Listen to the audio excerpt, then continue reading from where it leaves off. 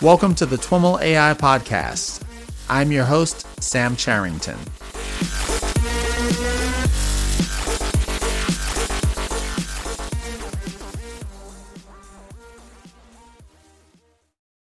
All right, everyone. I am on the line with Raeed Ghani. Raeed is director of the Center for Data Science and Public Policy at the University of Chicago. Raeed, welcome to This Week in Machine Learning and AI.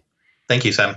Glad to be here. It's great to have you on the show, and I'm looking forward to our conversation. To give our listeners a bit of background, why don't we start out by having you tell us a little bit about how you got involved at the intersection of machine learning, AI, and the public good? I think for me, the interest in machine learning came fairly early in college, got me into grad school, and then got me into doing sort of R&D that was focused on machine learning, tackling real problems. Now, at some point doing that, I realized that a lot of the real problems I was tackling were coming from the corporate world, and I didn't really care about having an impact on, helping a company make more money. The intellectual challenge was there in the machine learning side, but the personal social satisfaction on the impact side wasn't there. At the same time, I was spending a lot of time doing volunteer work, teaching kids in schools for years and other things. And those two were separate parts to two different parts of my life. And eventually I decided that I needed to merge those. I needed to kind of do work that I was good at and that I cared about. And that's what led me to finding an intersection that allowed me to really use my skills, but have an impact on issues that I cared about and that would improve the world. And it really took, it wasn't sort of an instant switch. It took a while for me to figure out what that meant. And the first iteration for me of that was working at the Obama 2012 campaign, kind of helping run the data science team there to get closer to that intersection. And then after that, joining University of Chicago and building different programs and different teams to both do this work at this intersection, but also train other students and policymakers at this intersection. So I started a program called Data Science for Social Good that trains students. We have a joint program with NYU in Maryland that trains government agencies in how to do these things. That path is still going. I'm not quite sure, it's always changing and new things coming up, but that's, at least it was my start to kind of combine the two things that I was good at and cared about. Fantastic. So you mentioned your work on the Obama campaign. That was one of the first campaigns that really tapped into data. Can you talk a little bit about your experience there? Yeah, every campaign at some point or another, uses data. I think that's an easy bar to pass. I think the question becomes what percentage of your decisions were made based on data? How integrated was the whole process, right? So you can make very macro decisions on data. You can make micro decisions on data, and I think the real strength of the campaign was, yes, we used data, but we had a closed looped system, right, where we would collect data about voters, about donors, volunteers, use that to figure out, who to do outreach to for what purpose, whether we're trying to get them to persuade them to get to vote for us, whether we're trying to get them to just vote, whether we're trying to get them to register to vote, give money, volunteer, then provide that information to the people on the ground, the volunteers, who are then actually doing the in-person persuasion or the canvassing, door knocks, phone calls, and then based on that, getting that data back to see what was that outreach, and then completing the loop. The other thing was that it was much more integrated than ever before. So the same information all the information we were collecting about every person, or had access to data about every person, every voter, we would be able to do outreach along different channels. So the outreach through, again, door knocks, phone calls, but also outreach through social media, through email, through TV ads, through other types of media. So kind of the level of integration and the level of feedback loop improving what we were doing, that was sort of the real the sort of the new things that we did in the campaign that really made a difference. Yeah, and I really appreciate that that elaboration. Was it also one of the first campaigns to make use of Facebook as a platform for outreach? Well, depends on how you look at it. So Facebook, in a political campaign world, Facebook isn't very old. In our lives, it's been there for a while, but because presidential campaigns happen every 4 years, the 08 campaign didn't really have access to that much Facebook data, and 12 was very different. Where it was probably the first time where we actually used it as a much more personalized outreach tool. Very much like canvassing was being used. So when an individual would go out and talk to their friends and neighbors offline, Facebook was a way for us to facilitate the same thing online, where we could tell a supporter, here are 6 of your friends who we would like for you to persuade to get registered to vote, because registration in this state is ending next week, and we really need your help in doing that. So yes, it was one of the first campaigns to use that data to do outreach. And so coming from the corporate side and working at places like Accenture to a role like that, were you kind of bringing over a full tool set of things that you already had experience with and developed or understood on the corporate side, and kind of applying it in new and different ways to a campaign? Or did it require kind of a whole new way of thinking about using data and integrating data sources that was unlike some of the things that you'd seen previously? I think it was both, right? So what I think the key set of skills that were kind of necessary to bring, and that exist in the corporate world much more often, is the building complete systems, right? Having something that you're not sort of doing some analysis and then giving somebody a PowerPoint, or it's really about building a system that goes from the beginning to end and supports basically everything. So I think that was, and that wasn't just machine learning, that was also around sort of experience with tech and analytics, and like how do we combine those two things to actually not just do cool machine learning, because that wasn't the purpose. The purpose was to get votes and win the election, and so I think bringing that was necessary also.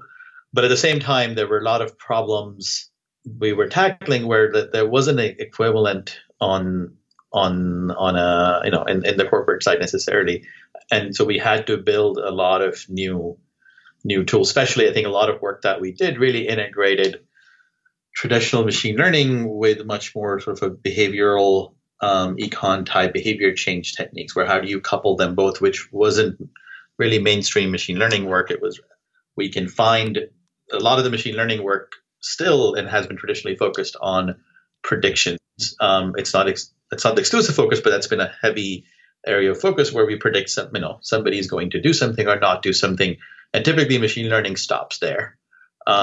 In most real problems, prediction is a small component of that. I can predict somebody's not going to vote for us and then watch them not vote and lose the election. So prediction is useless if I can't take that. It's only as useful as it'll tell me I'm going to win or I'm going to lose, but I can't change the outcome. And so coupling that with behavior change, with sort of the social science parts of the world, to see how do I now couple my machine learning with these experiments where I can test and see what's going to change that behavior for this person that I just predicted as not likely to vote or not likely to vote for us. So there were a lot of new tools new methods that we ended up building that for problems that really needed that. But whenever we could find something off the shelf, that was the ideal goal is if it's been solved, let's use it. Let's not build something new if we don't need to. So both of those were important parts. Yeah, I remember reading at the time, and I may misspeak the specific details, but the campaign was like one of the first, if I'm remembering this correctly, to use something like a Greenplum or Vertica as like an analytical database. And that was considered to be pretty innovative for a campaign at the time. Am I remembering that correctly or close to correctly? Yeah, I mean, part of it is that at the previous campaign, those things didn't exist. Right. So I think a lot of things you'll hear every campaign is the first to do something because it didn't exist, in the previous campaign. Because in 4 years, technology changes a lot. Yeah, no, that's a great point. So you mentioned, one of the things it sounds like you struggled with there, and I'm wondering the extent to which it has driven your work since is this issue of kind of the real world application of machine learning in the public policy and social good sphere, meaning, beyond kind of doing, analysis around a machine learning model, actually putting it into practice to affect some kind of change or help an organization. Those are two different things. How is that theme kind of carried over to what you're working on currently? Yeah, so I think, a lot of machine learning, and pick your current favorite buzzword, AI, data science, has really been the methods have been motivated by a lot of the corporate problems, and then they're applied to a lot of corporate problems, whether it's finance or fraud or advertising or search or social networking. And when I first started down this path, sort of I'd say 6-7 years ago, it wasn't there wasn't sort of a set of problems out there. It's like, here are the problems we can tackle in public policy with governments or nonprofits or NGOs. So I think the path was really trying to, one, understand what problems are out there, what data do those organizations have, and where are the opportunities for machine learning to have a tangible impact on policy, on society. So the beginnings of that was really taking a pretty breadth first approach to work with school districts, health department, hospitals, workforce agencies, environmental groups, police departments, criminal justice organizations, and jurisdictions, to really get a sense for what's possible, what are the problems that can be tackled. And so over the last 6-7 years, what we've ended up doing, so we ended up building, I said, this program, Data Science for Social Good, that there were kind of two purposes for that. One was to really train students who are interested in applying their skills to tackle social issues, but don't know how and don't know what the opportunities are and don't have access to those problems. So the idea was to bring people from computer science and statistics and social sciences and policy and physical sciences together and connect them with problems that are scoped out with government agencies and NGOs to help them, teach them how to solve these problems. And those problems kind of came from all over the world and different types of policy areas, to really understand, what's possible to do, what's easy, what's hard. So, for example, one of the first projects we started 5-ish years ago was in Chicago, which was the health department, and that problem was around lead poisoning in kids, where Chicago, but it's not just Chicago, most cities in the U.S. are not proactive about dealing with lead poisoning. Most of the lead poisoning happens through paint that happens between walls and doors and windows in old homes. And most cities, the way they deal with it is they test kids for their blood lead level. And if they find elevated levels of lead in their blood, they then figure out a way to remediate the problem and repaint the house and do rehab. But we also know that lead poisoning the effects of lead poisoning are irreversible.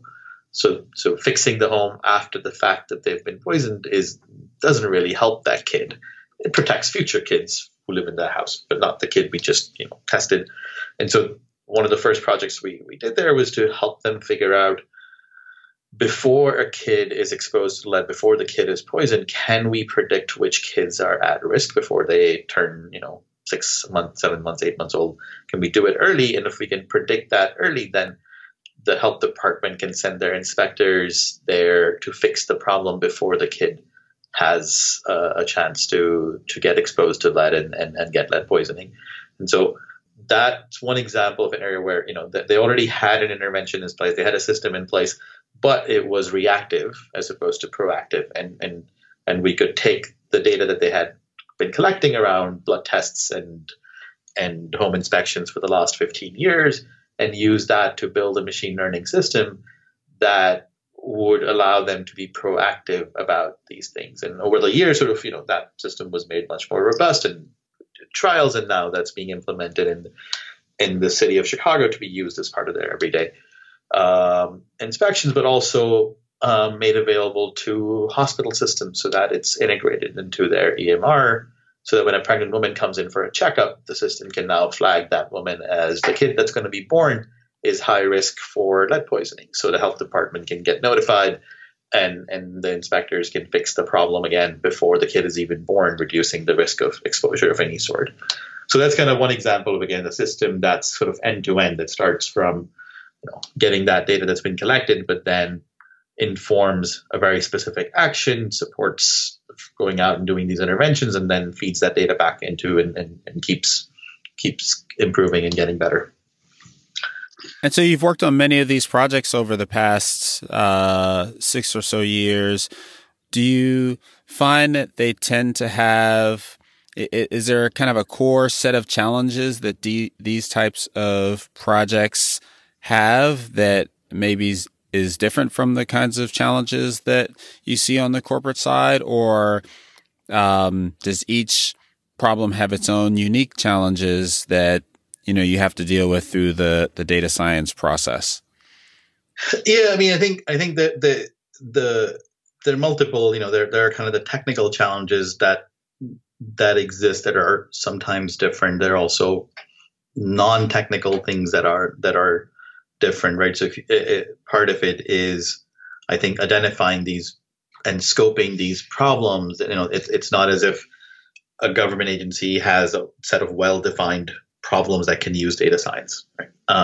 And so there is that first piece of how do you scope. Somebody will come, a school district comes in and says, we want to improve our education of our students. Okay, that's great, but what does that actually mean? Where can we support? Where can sort of machine learning and data support that process? So we spend a lot of time doing project scoping, and we've kind of have designed some of these methodologies. And then there is often a step of identifying what data do they actually have. Now, companies have the same problem. Nobody really knows what data exists in a company. Yes, there is a data warehouse, but every department kind of has their own data warehouse. That problem gets a little bit more exaggerated inside governments and NGOs because often the data has, there hasn't been that data integration step taken before in most cases.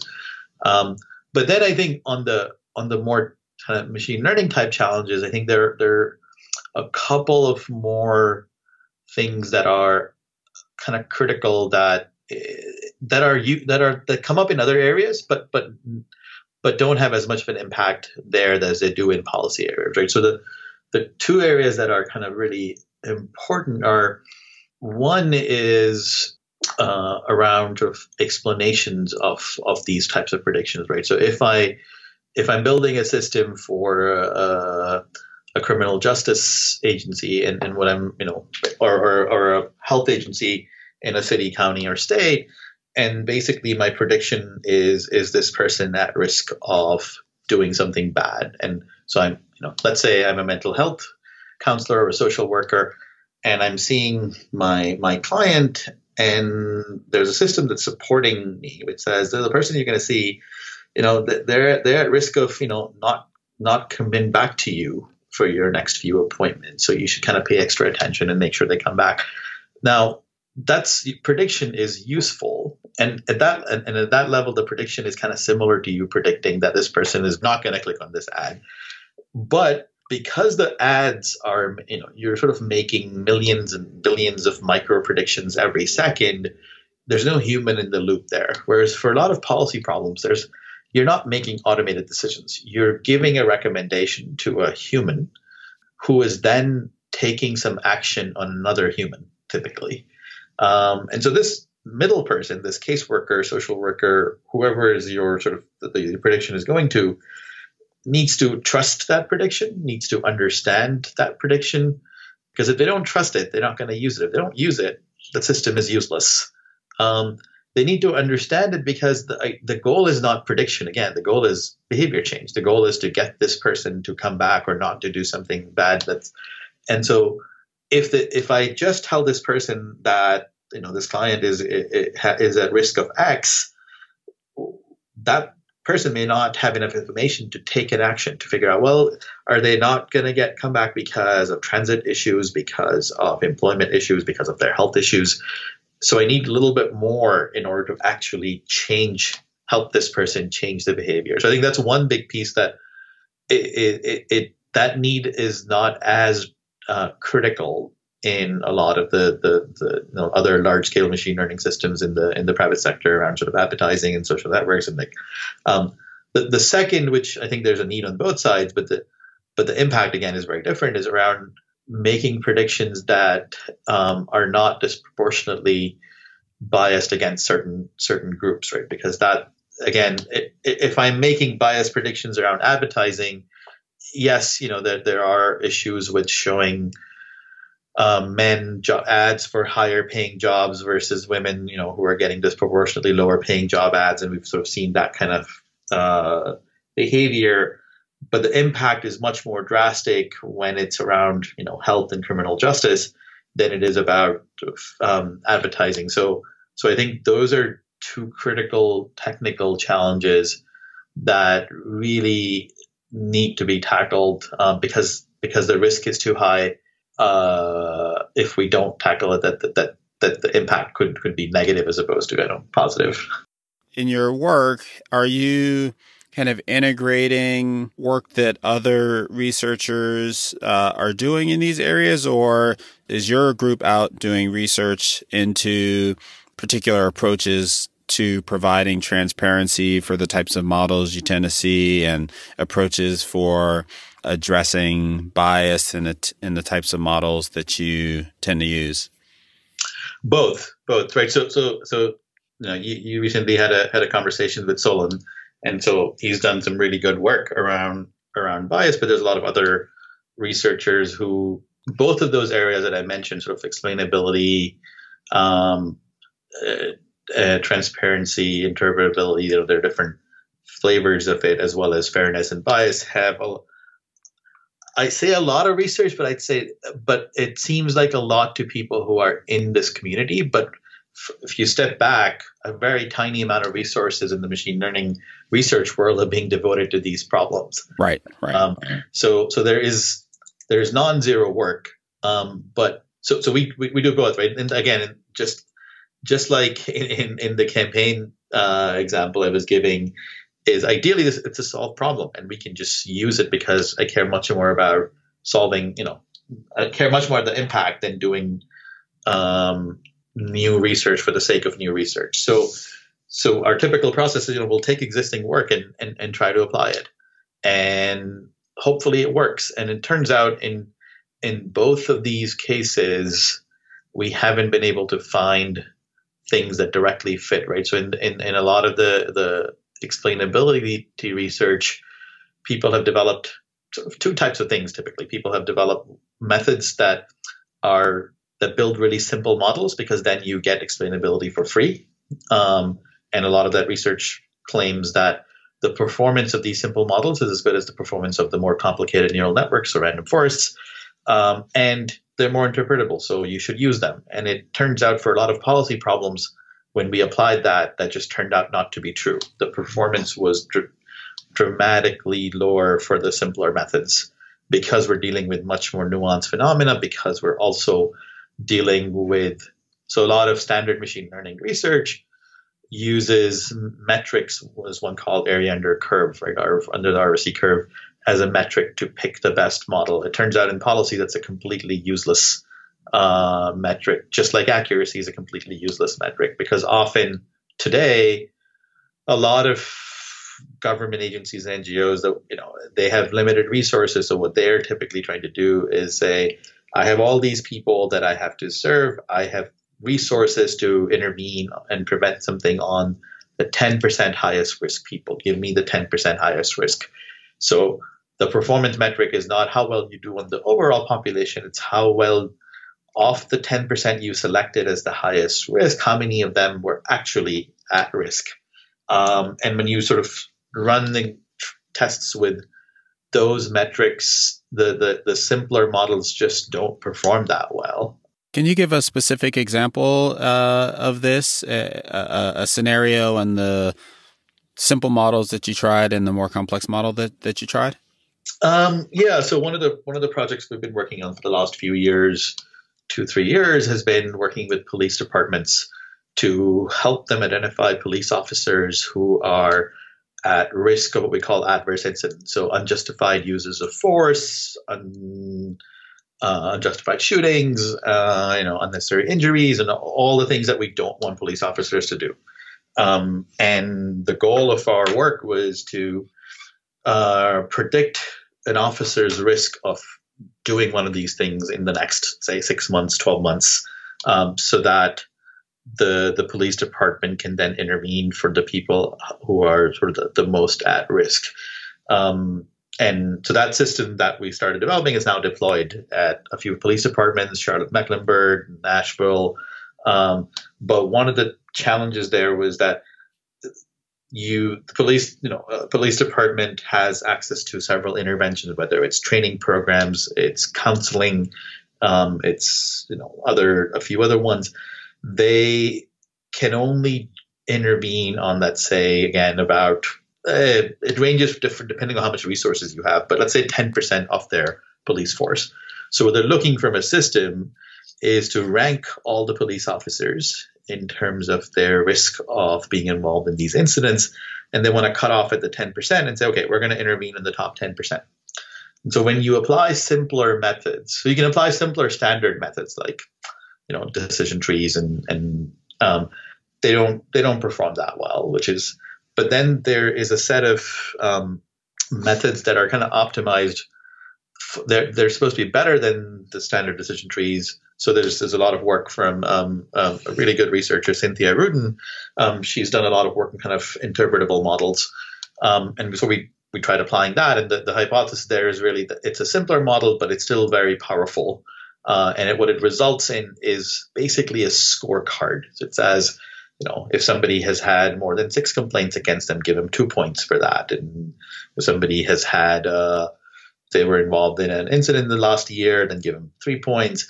If they've had compliments from the public, then give them negative 2 points. So you get 5 or 6 of these rules, you add them up, and if the score is greater than 2, then they're low risk. If it's less than 2, then they're high risk. So that's kind of essentially, it's a much more complicated algorithm, but it results in a scorecard type output. And the hypothesis is that because it's really simple, and if it's effective, if it's accurate and simple, then you get the best of both worlds.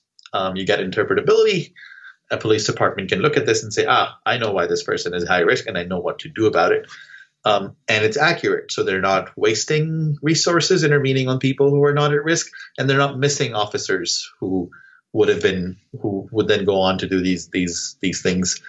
It turns out when you apply those things, they don't really scale to the problems, the size of the problem, but also they don't perform much better than the simpler method. And then when we apply sort of slightly more complicated things like random forests and extra trees and things like that, the performance is significantly higher. So a lot of the work we've been doing is to take these types of more complicated methods and coming up with ways of of generating explanations from that. And there's some work on that too, which is a longer discussion. There's sort of methods like LIME. There was one that was published about 2-3 years ago. That's kind of this model agnostic way of explaining models. So you give it a model and a prediction, and this method sits on top of that and gives you basically attributes of the person as explanation.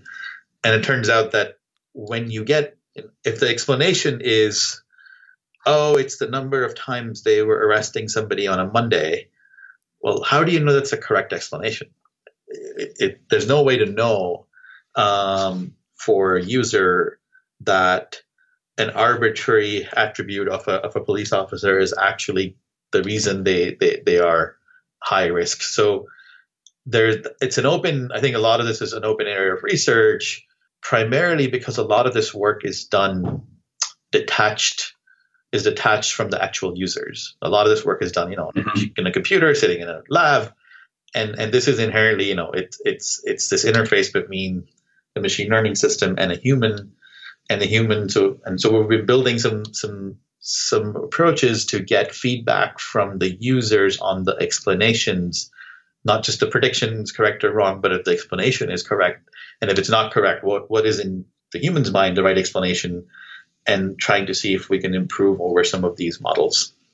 I'd like to dig into this approach a little bit, but before we do that, help me understand the deficiency you're pointing out with regards to LIME and algorithms like that.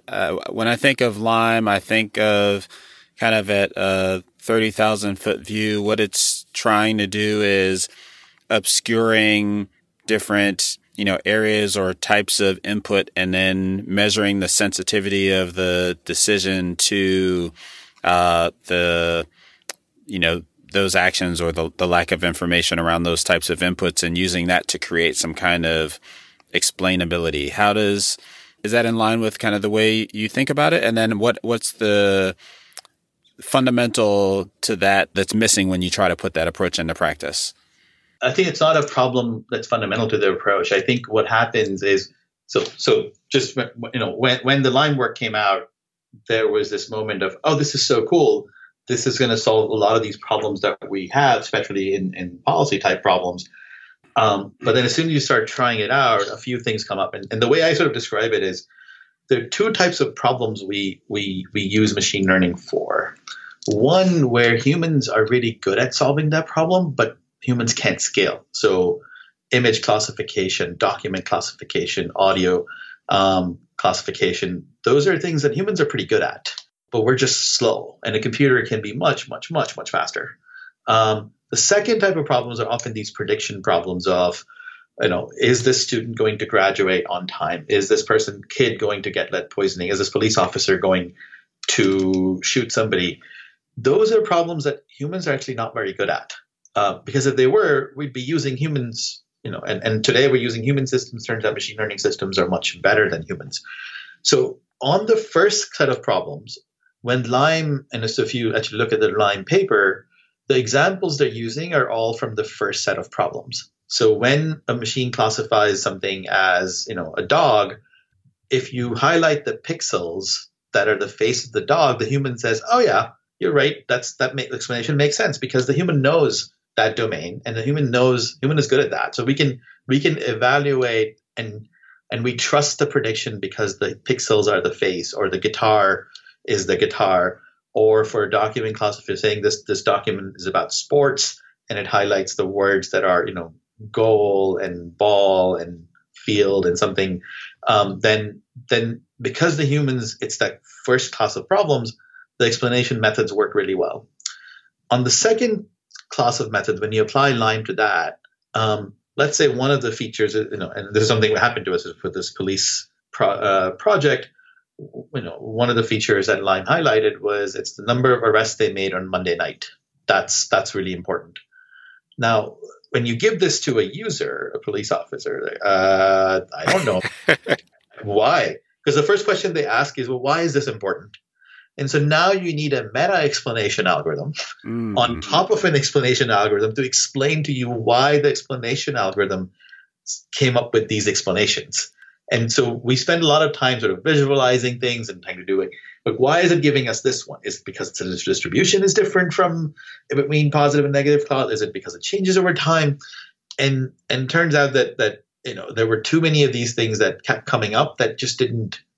They're not wrong necessarily, but they just didn't make sense to a human expert, because they may I mean, it may be what the model is picking up. So the explanation algorithm might be telling you exactly what the model thinks is important, but that may not be a way to interact with a human in the loop.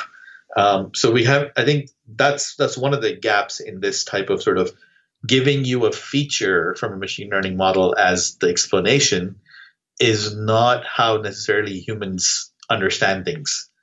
And so if you're giving an explanation to a non-machine learning expert, because they care about intervening on this police officer, they don't really want to understand how random forests work or how linear models work. These explanations are not, basically what ends up being, these explanations are not satisfying enough for them to trust or take action based on the model. And that's where they fall apart. If they can't do that, then they don't help us achieve the goal that we started off with. Got it. So in this second category of problem where the human isn't good at this thing, doesn't already have a set, a mental model or framework for how to think about making a certain decision, any kind of useful explainability tool has to have some degree of intuition that resonates with the human in order for them to trust it.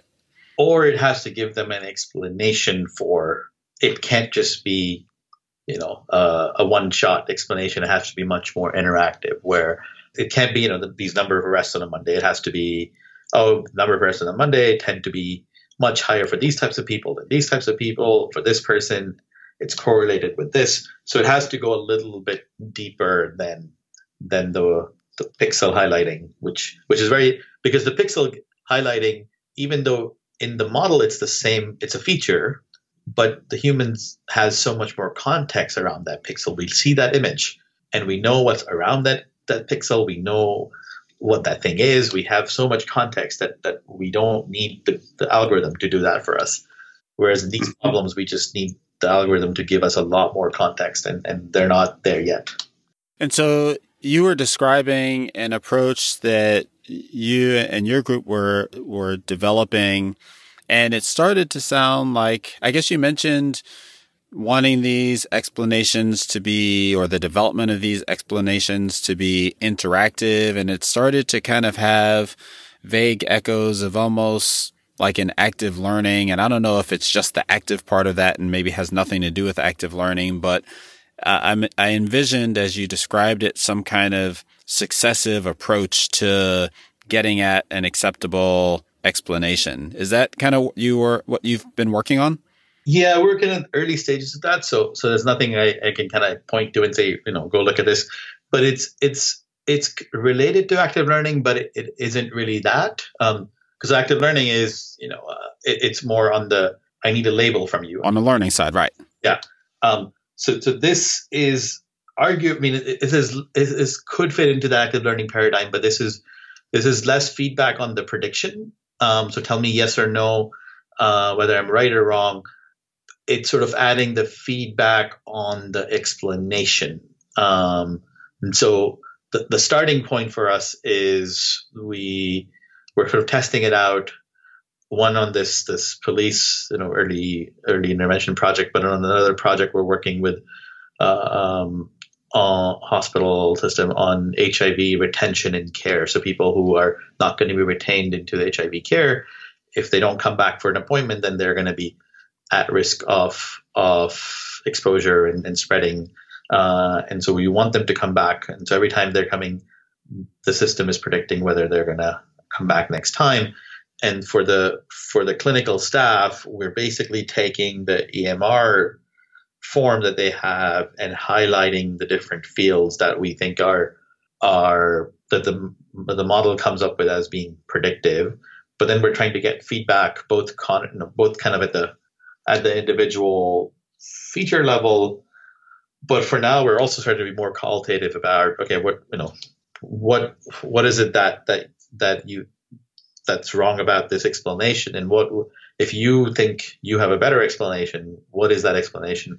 Because the first step is to understand, how do you communicate explanations to people, and that they can understand and act on. So we're in the very early stages of some of that, but I think part of the problem is that one of the approaches we're trying to look at is having the people in the loop are much more useful than just giving us yes or no or binary things, right? That's how algorithms are designed, but that's not how people. So if we can get richer feedback from people, then the question becomes, how do you incorporate that richer feedback into your model, or into your overall system? Because it could be the explanation says, oh, this person has had this history of not coming back, and say, well, yeah, but at that time our data systems were not reliable. We were sort of collecting data on paper and then scanning them in. So don't trust that too much. And then, like, how do you get that feedback? And then how does the model update itself if it gets that feedback of, oh, okay, I'm going to reduce the certainty on this data source from this time period, and how does it update the model and then generate a different prediction? Those are they're getting a little more complicated than our machine learning models are capable of handling right now. But that's the kind of feedback we're getting from our users, is that's the level of interaction they would want. Now the question is, can those two meet somewhere in the middle? Can the machine learning models use that type of feedback, and can the human provide it in a structured enough way that we can combine the two and improve our systems? And are you starting from a feature, the output of something like a Lime, or are you starting from a totally different place? We're actually doing a few different ones, including Lime, but we're also sort of going with, the more we have sort of some couple of, like, one of the things we're using fairly regularly is random forests, and so we have some approaches where we can generate an individual level predictions or explanations for random forest. That is, so one of the things we actually ended up doing over the last year or so was to compare the explanations given by all these different competing methods. So take one problem, build a logistic regression, you get an explanation there. You build a random forest, you get the out of the box random forest explanation, feature importance. You have some of the ones that we developed, then we run Lime on top of that, and a bunch of other methods that exist for kind of explaining, including the sparse models. And so we kind of built this thing where we could take one problem and generate explanations from each of the explanation generation methods. And it turns out there isn't that much overlap in these explanations, which is also depressing. It's like, because we're hoping that if they're all the same, then okay, good enough. It turns out that they all give you different things. Is it they all give you different things and some of them are wrong, or they all give you different things and they're kind of right in their own way and just not kind of useful collectively, or we don't really understand how the models are working, or, is it just kind of loaded with a ton of nuance? I think it's all of the above, right? Because when you say they're wrong, it's math. Something's right somewhere, right? It's right? So I think there are two ways of thinking of explanation methods. One is, an explanation method should basically optimize for fidelity, right? A model did something. An explanation should basically be as close to what the model, if not exactly what the model did, because that's what I'm asking from an explanation method. But that's hard to evaluate. So the way I think about evaluating explanation methods is slightly different, because again, I care about the problem. And so, the standard paradigm in machine learning is, the computer is right. I just need to convince this human that the computer is right. So I need to design my explanation method that best convinces the human that the prediction was right. And I think that's, especially in policy problems, it turns out that the computer is mostly wrong. So if you pick a problem and you say, here are the top 10, 15% of highest risk people, your precision in that percentage is often under 50%. It's still very useful because your prior is 2%, 1%, 4%. And so a 40% is a 10x lift, which is great. It's better than humans. It should be used, but it's still wrong more often than it's not. And so then the goal of the explanation method is not to convince the human that the prediction is right. The goal is to improve the overall system performance, right? So if you sort of look at the computer makes a prediction and you can evaluate how correct it is, human makes a prediction, you can evaluate how correct it is, then you couple the human and the model and you see how correct that is, and then you insert this explanation method in the middle and you see how much does it improve the overall system's performance. And you can imagine, if the prediction, let's say it was a correct prediction, and the explanation method increases the human's confidence that the prediction is right, then the human's gonna thumbs up that prediction, and so it's going to reinforce the correct predictions. When the computer is wrong and the explanation method generates an explanation because it has to, and the human says, that explanation doesn't really make any sense. It seems like, and I'm going to override the computer's prediction. So if it helps the human override the wrong predictions and reinforce the right predictions, then you've now improved the performance of the overall system. And so an explanation method that does that is better than an explanation method that doesn't do that. So it's a different way of evaluating an explanation method, but it's a more problem-focused way of evaluating an explanation method. Instead of asking a human, does it make sense to you? You're really observing, does it help them improve the system performance overall, the human plus the computer, and then evaluate it that way. It sounds like you're very early on in this work. I'm like thinking about, mostly just wanting to kind of pop open the paper and take a look at, this in more detail, but it sounds like we're not quite there yet. But there yet. I'm looking, I really appreciate the kind of point that you put on this notion of the explainability that makes sense to humans, given the types of problems that you're often confronted with in the public policy sphere. And I'll be kind of looking out for your work in this space. It sounds really interesting.